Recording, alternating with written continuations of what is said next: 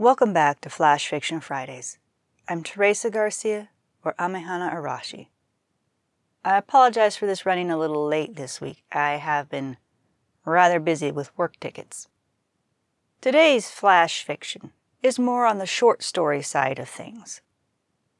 It encapsulates the moment when a sword spirit has made her decision about what to do regarding her charge. Kagayaku's decision. The fire guard kept watch, but mortal eyes saw none of the minor kami gathered in the room with their soldiers, nor the influence of the major kami, Butsu and Bosatsu the forces regularly prayed to. The incense kept time with a steady creep and rising wisp. She watched him sleep, just as every other sword in the room watched his or her own master sleep. The males, as usual, outnumbered the women. It did not matter, though. Swords were not normally capable of reproducing on their own, nor at all. The humans truly did not reproduce on their own either, and just as they did, help was required, although of a different type. He was childless and wifeless, unlike most of those sleeping men sprawled orderly around them. Breaths and heartbeats were for the lord of the clan and for their families. His beat only for his master, half hollow instead of the full ones of the others. The murmurs had already started several years ago, after she had been awarded him, as to if there would be anyone to inherit her. More bothersome, though, was how colder and more distant he became with each passing year. Soon he would not be the young man she had known with such promise. She sat straighter where she knelt in Seiza behind the head of the warrior and her physical body. Her job was to protect him. Thinking of what he could become made her heart hurt.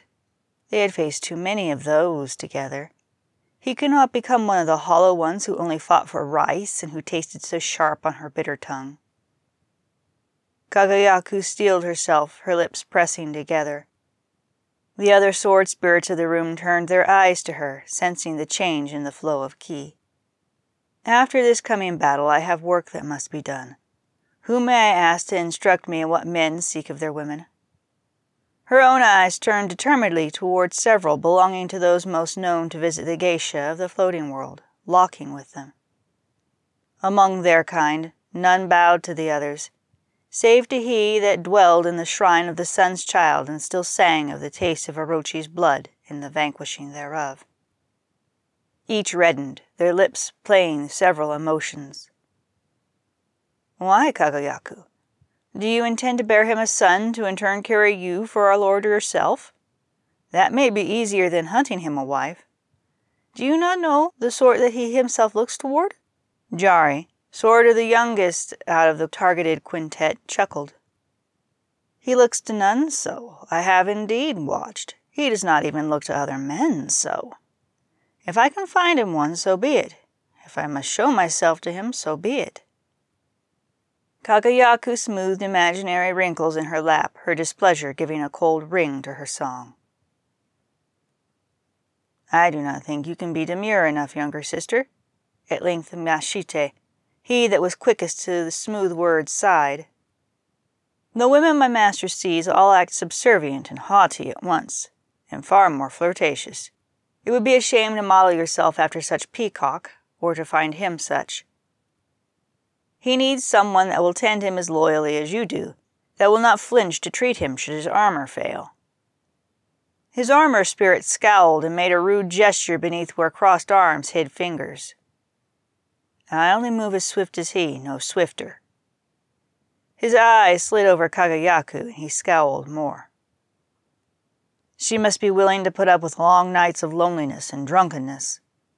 Other swords began voicing their opinions and advice, not all of it delicate and often far coarser. A few hours before dawn, all had decided to try and find someone and to let the others know, then to somehow arrange introductions.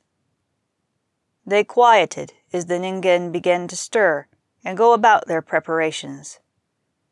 Today there would be either death or life for each of them.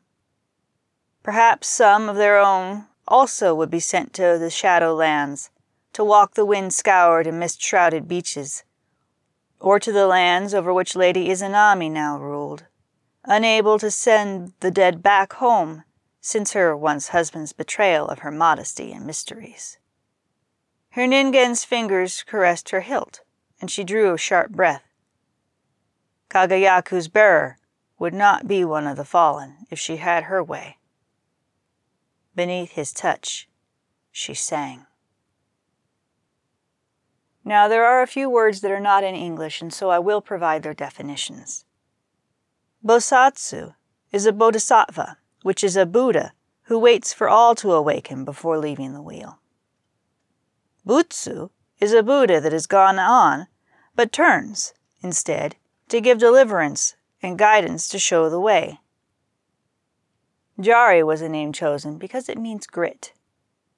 Kagayaku means luminous. Kami is a spirit, deity, or god or goddess. Ki is energy, also known as chi in Chinese. Mashite means not to mention or to let alone. And Ningen means human. Now, this was intended first as a flash fiction and might develop into a short story of novella length, depending on whether or not various following flash fictions are able to be stitched together into a longer story. This is a good technique if you don't have a lot of time to write or tend to grasp your storyline in only short fragments. So don't be afraid to try this in your own writings if you too sometimes don't have a lot of time to write or don't have the focus to go for more than one scene per session. Now, before I sign off, I will point out that it's summertime and my son is going to be home, so things are going to be getting a little bit busy for me. I have several projects to be working on, not all of which can be on here, of course.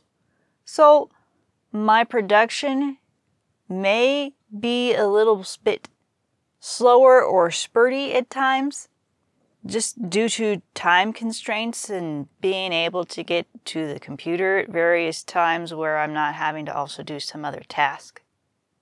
Or even the internet at all, because sometimes it is still spotty and the DSL still has not been able to be installed yet. So today I am going to be poking at Frontier again to find out when is the next time somebody can come out to attempt and hopefully actually do the install. If DSL cannot be installed, like they originally promised me it could, I'm going to be stuck with satellite internet for the foreseeable future. And that's really all I have to say for today. Next day of postings that follows should be Sunday, so there should be Debbie Stanton's interview going up, which I need to make sure has actually been recorded and posted, and if not, get that done and set up in time. It may end up being a few hours late. I hope not. I'm pretty certain I've got it done and ready. Until next time, I'm Teresa Garcia, or Amehana Arashi, and this has been Flash Fiction Fridays. Happy reading.